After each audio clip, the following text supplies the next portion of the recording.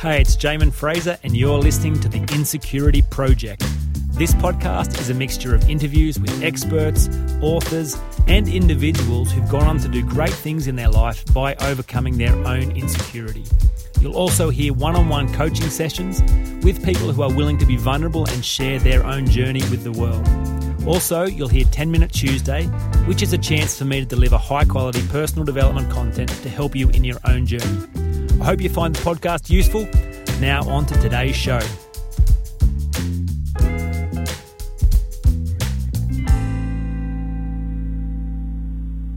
Brayden, thanks for jumping on the call tonight.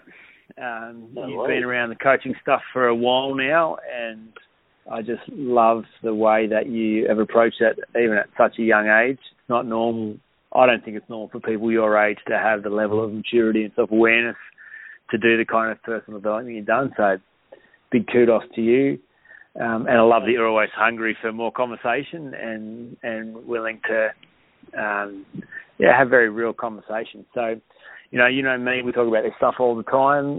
There is no judgment. You can't please me or disappoint me. I don't need anything from you.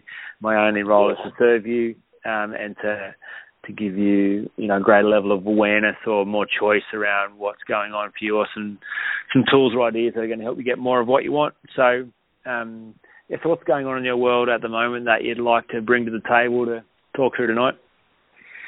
Okay, so I've got 3 points that I've thought I'd like to bring to the conversation.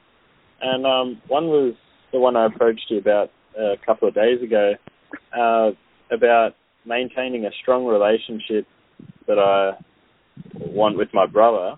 As you know, he's just moved down to Melbourne and he's just become an adult, and everything's becoming quite real, and I'd really like to maintain a strong relationship with him. Whilst not putting want on the relationship, because because I don't want to put that wanting piece on it, but really find a genuine way of strengthening that relationship. Yeah. Cool. Do you want to go on to the other 2 points or talk about that one? Okay, I'll just briefly bring up the other one. All right, cool.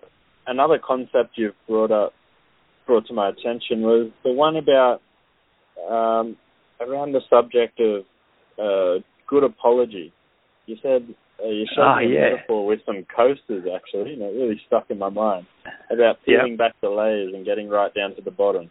And maybe just some framework around that, because in theory it sounds very straightforward, but as you know, a simple concept, and they're a little bit more difficult.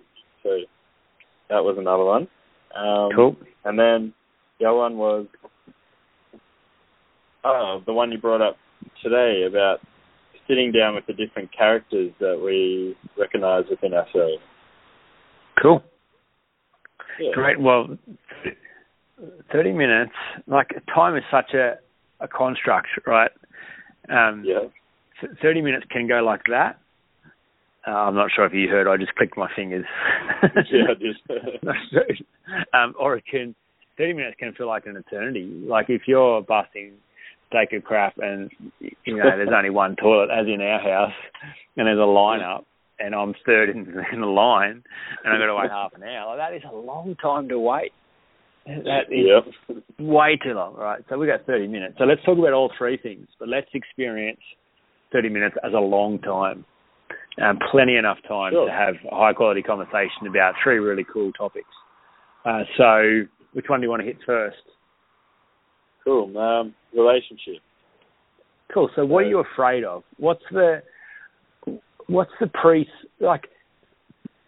there a presupposition that things won't be great? Maybe it's I want so much to have a good relationship because I really don't want a bad one. I don't want to grow distant from someone I've just started to really enjoy spending time with and learning with. Yeah, sure. So, what are you afraid of? Maybe someone taking my role. Maybe like an older brother. All right, cool. Okay, cool. Nice. Yeah, maybe I'm finding that story of being the brother and the support. I'm getting something out of being that support, or being the older brother. It's fulfilling a need, perhaps. Yeah, and potentially now Bailey now exposed to a whole bunch of new and exciting people. He may forget about you. Yeah, he might find that role as confident an older brother in someone else. Yeah. Cool. So, what do you understand about operating out of fear? What do you know? What have you learned about yourself that what happens when you make decisions or operate driven by fear? What happens? Oh, very edgy decisions, very skewed judgments. I know sure. So if I'm in a peaceful state, I make a much clearer, faster decision than if I'm edgy about something. Yeah. Beautiful. So having awareness that there is an element of fear in this, and you just reflect on the fact that every time you operate out of fear or make decisions out of fear, they're not your best decisions and they're not your best action. So, so to get the outcome that you want, if you operate out of fear of what you could lose, is that likely to get you what you want in this situation? Well, no, it would be getting what I think about most of the time, wouldn't it? Exactly, because where would your focus, where would your attention be if you're operating out of fear? Yeah. Like being on a motorbike looking at the rut. Oh, don't go on the rut, don't go on the rut, don't go on the rut. Exactly. You're focusing on what you don't want. And then it would cause a neediness in you. It would cause you to be insecure about that relationship and fear that you could lose it. Yeah. So people who have great relationships, what are they focused on instead? Well, would it be more of what you can bring to the table? Maybe enjoying the time and what you can offer as far as presence? Or? Yeah, absolutely. There's a key word that's become part of, every time I think about relationships, this word is center of my framework and frame of reference, because I think it's such a key word in focus for getting great relationships, and that's the idea of being the prize. You heard me banging on about that before. Yeah.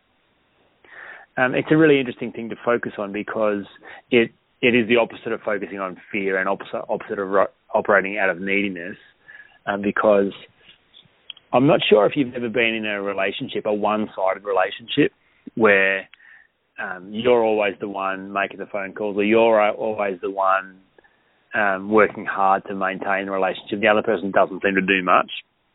Yeah. Yet the reason the person continues to pursue that person and continues to make the calls is because they want to have a relationship with that person, because that person is the prize. So they don't really need to do anything.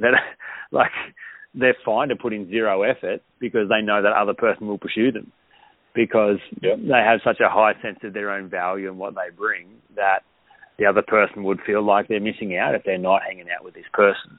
So I'm not advocating a selfish approach to relationships, but people who understand that they are the prize and who believe they are the prize are never afraid of missing out. Do you know what I mean? Like, they're never afraid of lack or of being without, or if people won't like them, because they're like, well, hang on, if I'm the prize, then I'm sought after. People don't have to set a reminder in their calendar to come hang out or call me or whatever. They're desperate to, because I have such value and such presence, and I bring a lot of value to the table. Yeah.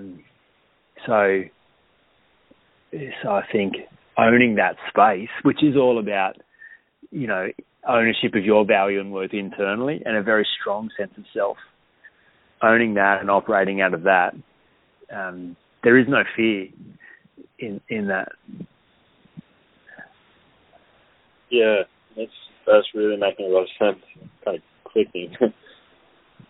I can relate that also to friends with music. Like, I really want to build a music community, but it feels like the more I try, the more people kind of like, oh, he always wants to hang out, he's always keen, and there's no desperation for it.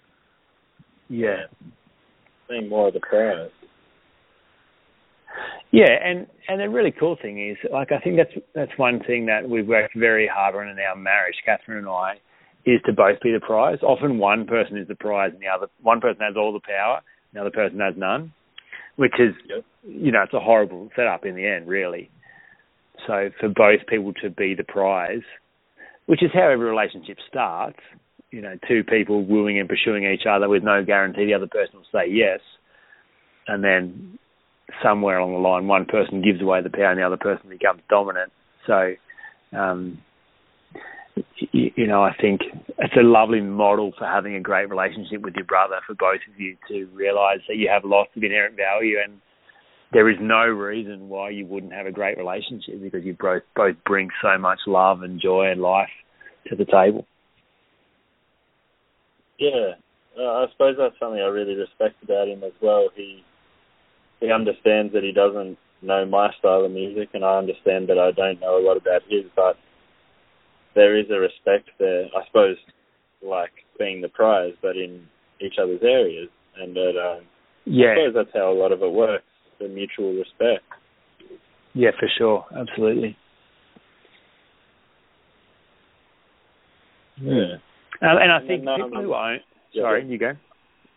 No, I was just going to, if that were to relate to peeling back the layers. So. Oh, for sure. Let's jump onto that, because I think it definitely does relate. It's, when you're not the prize in a relationship and someone offends you or hurts you, you have no leverage really to demand an apology. You have to cope with whatever they give you or don't give you.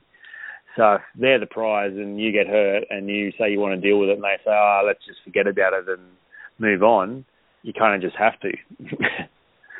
Yeah. But if you're the prize and someone hurts you, then you go, well, hang on. No, that's not okay. I am the prize. And it wasn't okay to treat me like this on day one, and it's not okay to treat me like this anymore. So, yes, this does have to be resolved, and yes, we do have to sort through this. So that platform already demands a higher level of communication and relationship. Yeah. It demands that you are adults and talk things through. So, the framework I was referring to around a good apology is, it's basically common sense, I think, but it's useful to be explicit about the stages of an apology. So I think straight off the bat, if you're going to apologise to someone in a way that works, and the metaphor I showed you was stacking coasters on top of each other, which is often how relationships go. Issues don't get resolved, so one issue gets stacked on top of the other issue, and then there's just this pile of issues between you, and conflict can be about any or all of the issues, and you don't really know which one you're talking about.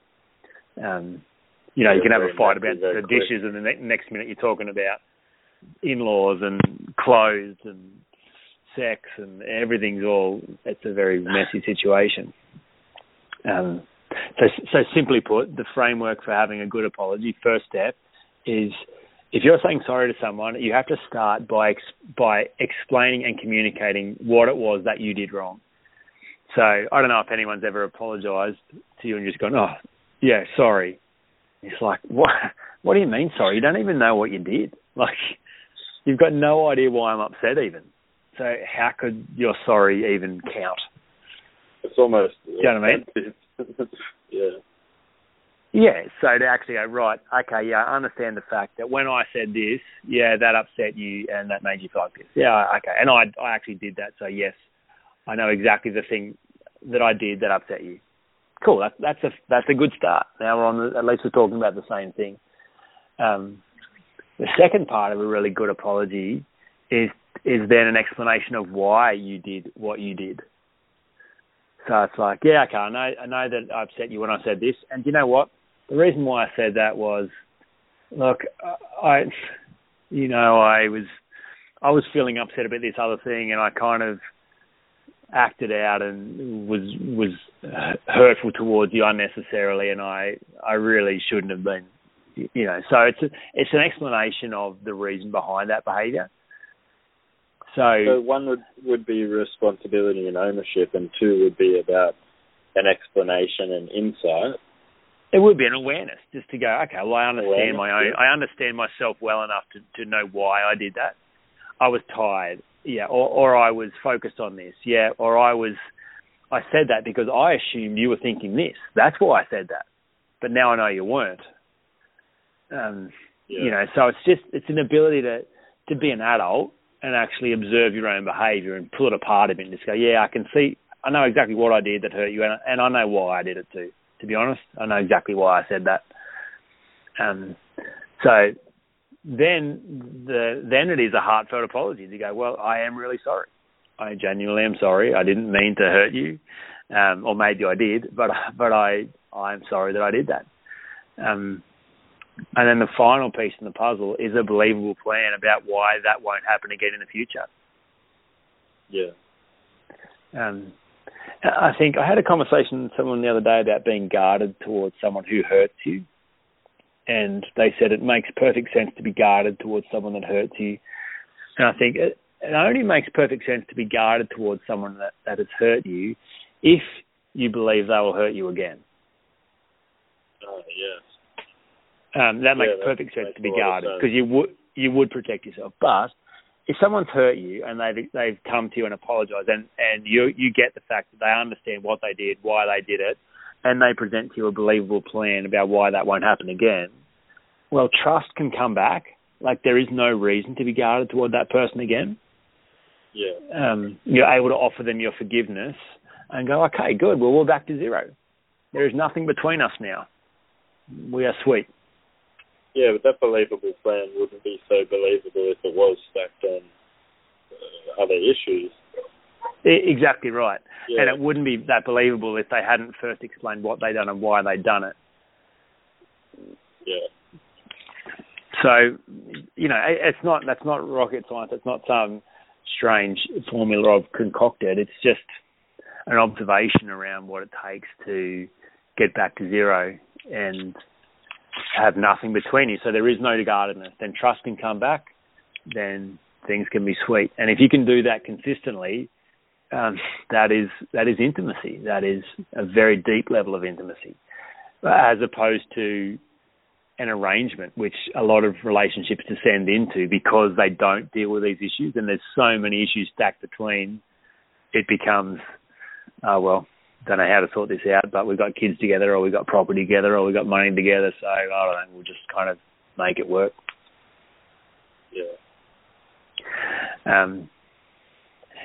Yeah. That can get quite deep quite quick. Yeah. Yeah. So does that make sense? Very hard. Yeah. And then identifying different characters within yourself, like for different situations and using them to your advantage. Yeah, another great self-awareness piece is the Who's at Your Table exercise. Greg Bellingham first introduced me to this, and it's been such a useful tool, just based on the idea that you can show up very different in different circumstances with different people.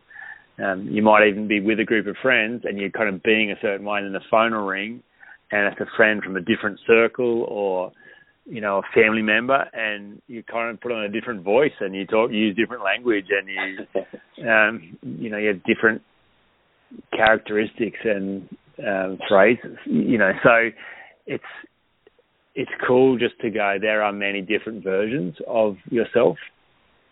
Yeah. And so the idea of imagining sitting down at the table and inviting all the characters to have a seat at the table and give them names so that you can actually have a conversation with them. So a great way of starting the process is just to kind of go through your nicknames through different seasons of your life. They're a great window into characters. So, so I had Phrase. That was who I was at school, and Phrase is a very different character than how I operate most of my life. But Phrase is still there. Like, Phrase is still a part of who I am. And as I was telling you, every time I put my Parramatta jersey on, that's Phrase. Phrase is a sheep farmer from Collector. And it's cool, right? Because if we're having a bonfire, drinking bourbon, well, Phrase he's the best guy to show up there. Like, my friends don't want the coach to show up when it's bonfire time. Like, that, they'd be disappointed if that guy shows up. He's a bit boring. He wants to have intellectual conversations about everything. Or when my brother asked me to move house, and, moving someone's house is actually officially the worst job in the history of jobs. But for whatever reason, Phrase doesn't mind helping people move house. So I had to actually change the clothes I was wearing, put on my Parramatta jumper, and then, yeah, sure, I'm happy to go help. Then I was telling you, your dad gave me a nickname, Jungle Jim, when I first started working with him. So that's a different character. Then Kat called me Rushman. That was a name that she used to call me all the time when I'd have 10 ideas before breakfast and think they were all awesome, and all had to happen yesterday, and just constantly leaving this trail of destruction behind me with great ideas and never executed well. Then when I started in business, I was the pink shirt guy, because I realised I needed a whole bunch of confidence to sell myself that I didn't have. And I saw this guy, and he was dressed smart, and he was wearing a pink shirt, and he just looked confident. I thought, I need to be that guy. And so I went and bought a pink shirt, and I was the pink shirt guy. And it was fake it till I make it. But it was a character that helped me start in business and go back myself. Phrase, if Phrase walked into the employment agency when I first started business and tried to sell that idea, it would have been a disaster. So there's a whole suite of characters, and it's cool, right? Because they've all got a positive intention, and they all serve a purpose. So the aim of the game is not to kill any of the characters. None of them are inherently bad. It's to understand them and to see what their intention is. Because I've also got a character called the Bandit, who is a least resourceful character, and most people will be very surprised to hear that I've got a bandit. But I've done some dumb things in my life over the years, things that I'm embarrassed about. And interestingly, when I got to sit down and understand the bandit's intention was rest and sustainability. So if the pink shirt guy and Rushman had been hogging the table, neither of those two guys know how to rest. They're high-octane, flat-out characters. So they'll run me into the ground. So if they run on the show, the bandit just has to go, right, I'm going to have to go do something really silly to shipwreck this thing so I get a break.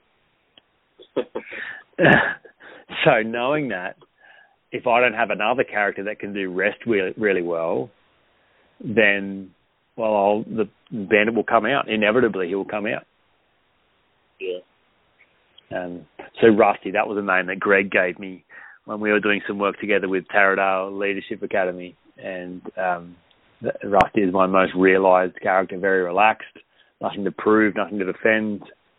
Knows I've done some cool stuff before and knows I'll do some cool stuff in the future, but not driven. So he's the character that worked out how to develop a rhythm of rest and only work 24 hours a week, spread over 5 days, high energy in each day, and a nap after lunch. So anyway, that's an example of the exercise for me. But a cool one to kind of a cool self-awareness piece to begin for you to sit down, think about different seasons in your life, different nicknames, different ways that you are, and see if you can compile a list of characters. And what was the name of the exercise again? Who's at the table? Who's at the table? Yeah. That's right. And then interestingly, like the awareness is that you created all your characters. So guess what? You can create new ones too. Oh. So then it's like all these characters have served a purpose in a different season, but the coming season you may need to reinvent yourself again and develop a new and improved character. So it's kind of the be, do, have model, righto? What do you want? Great. Then who do you need to be to achieve it? Okay. Well, then develop a character capable of achieving that. And just because you've never been that character doesn't mean you can't start now. Because at some point, each of those characters had a start point. You know, they had a first day at the table. Yeah. So that would directly relate to when you model someone as well, too. 100%. Yeah, for sure.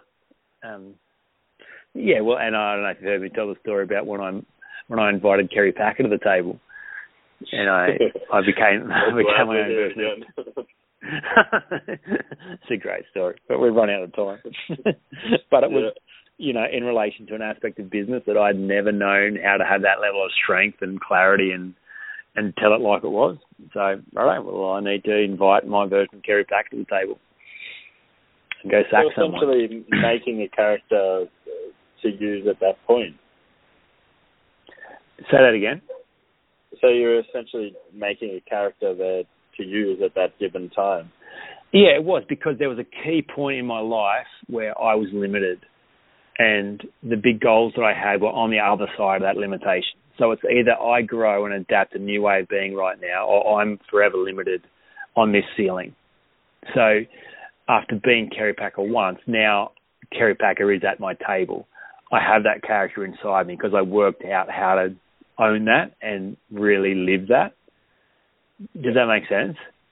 Yeah. You know, so if there are future conflict situations or situations that require a strong response or an immediate response, I actually know how to do that now. Yep.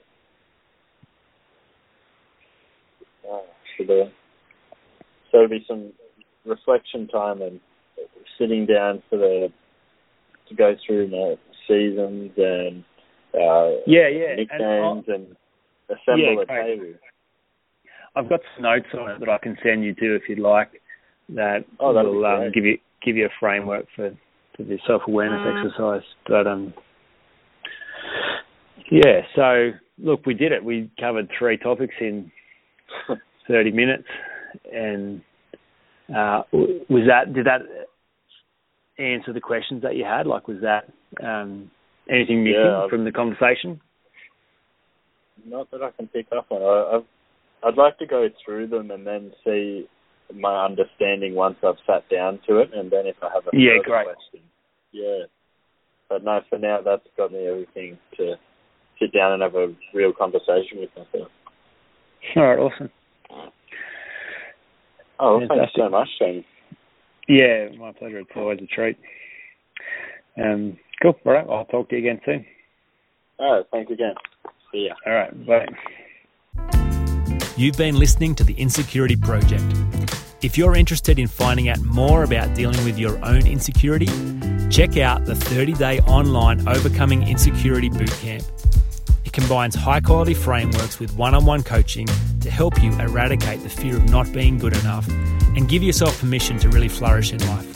For more information, check out jaeminfraser.com.